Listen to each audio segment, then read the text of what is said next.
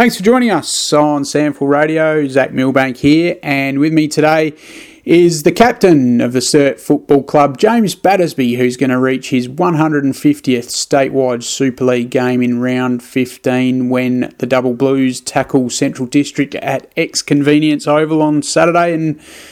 But James, 150, it's no mean feat, and you've still got plenty of time to get to 200.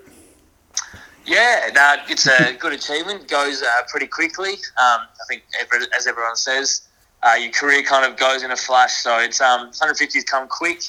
I don't know how many good years left I have in me, but I'm just holding on at the moment. Oh, more than holding on. You're playing some really good footy yet again, as you've managed to, for the best part of your career, really, and particularly the last sort of 2 to 3 years when you've really exploded into being one of the competition's best midfielders, and not just best midfielders but best clearance players.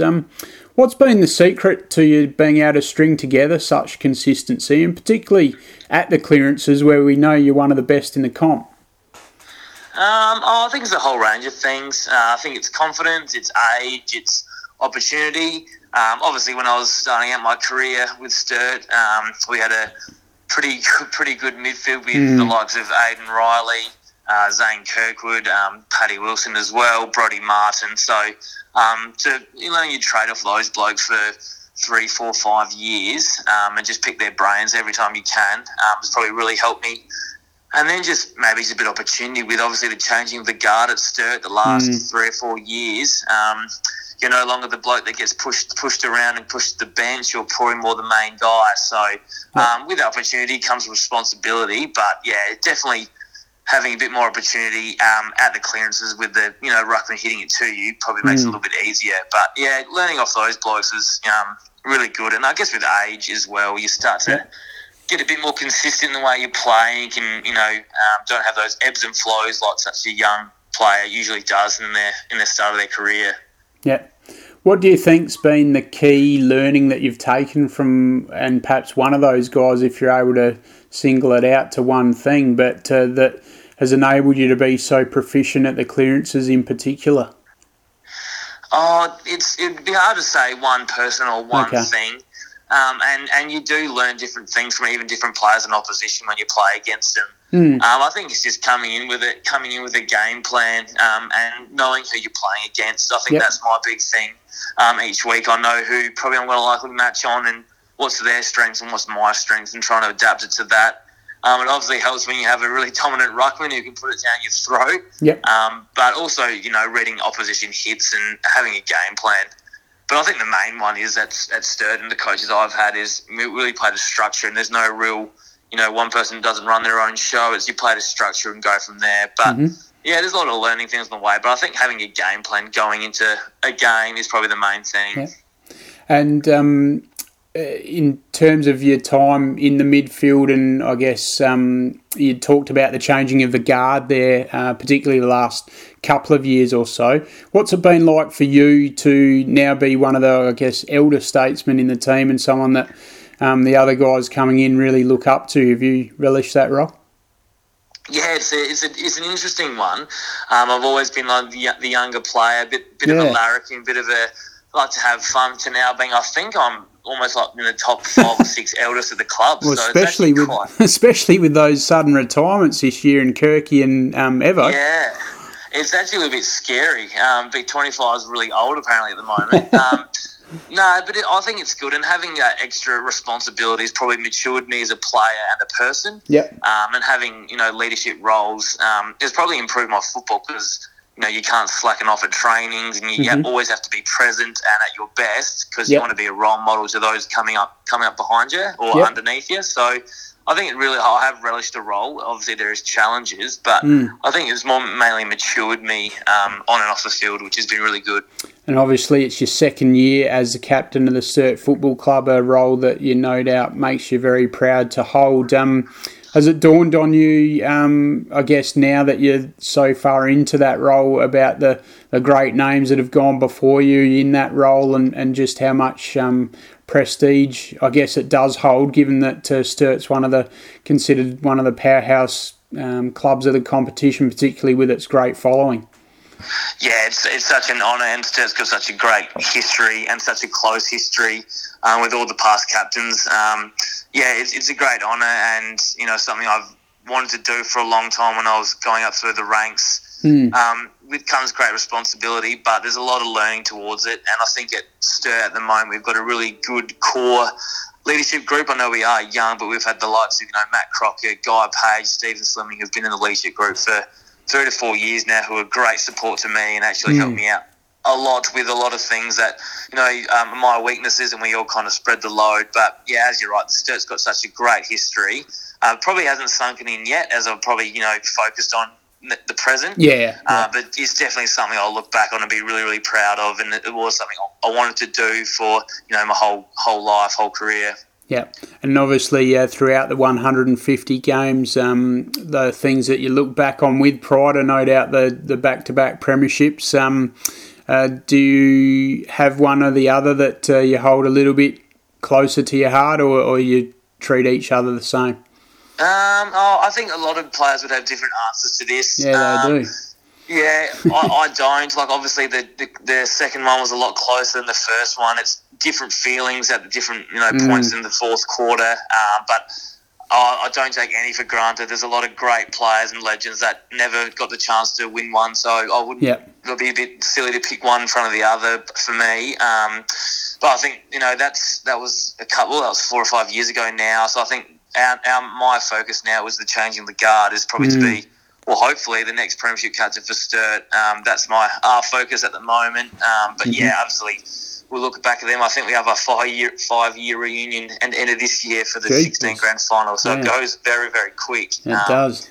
So you can't rest on your laurels a bit and, be happy with that. You always want to go for one more. That's right. And as you say, you're regenerating the list really nicely and with plenty of great local youngsters. But before we perhaps touch on some of them that excite you, but Marty Mattner, obviously he was your coach for those dual premierships in 2016 and 2017. What's Marty been like, Mark II, I guess, coming around back to the footy club this year?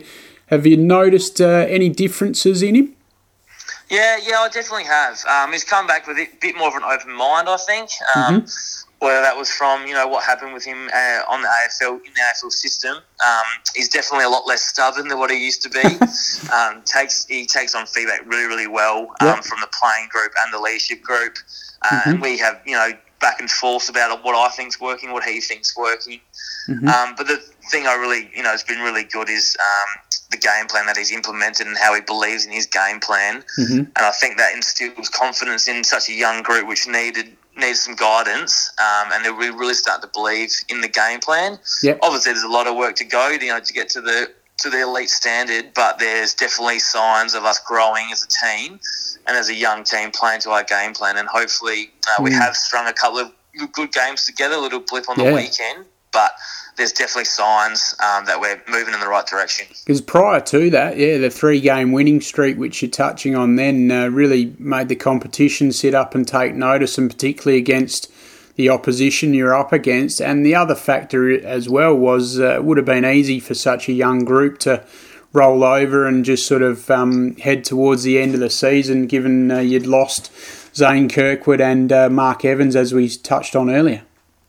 Yeah, and I think it's good for a young team to, get a bit of success so they can actually feel what winning's like and see that there's light at the end of the tunnel. It gets a little bit of a grind if, young teams are just, losing every week but trying to still, implement a game plan. So it's been really good to have the boys taste a little bit of success, but that was always the case. We've got a long way to go, but we want to start earning respect back to the competition and team. So there was never a thought of let's just go next year. We've got some really competitive blokes in our side and young blokes as well who still want to chase that finals goal this year. So there was no thoughts of next year. It was all for now. And we're still looking to look forward to the next couple of weeks and seeing how we can climb the ladder. Who are some of the young guys that really excite you, not just for the rest of this year, but perhaps in the next 5 years or so? It's a good question. Like, obviously, Tommy Lewis has been a standout this year. He's had a little breakout year. in and under, and probably doing most of my dirty work now, which has been good. I don't have to get as dirty as because I've got him doing all that. I think he's leading the tackles by about 20 odd tackles, so it's very, very impressive. Then you got Casey Voss as well, who's just been taking his game to the next level as a half-back. We had Jed McEntee before he got picked up. The mid-season draft, he was coming along nicely. But the really positive thing is our reserves, I think, sitting second as well.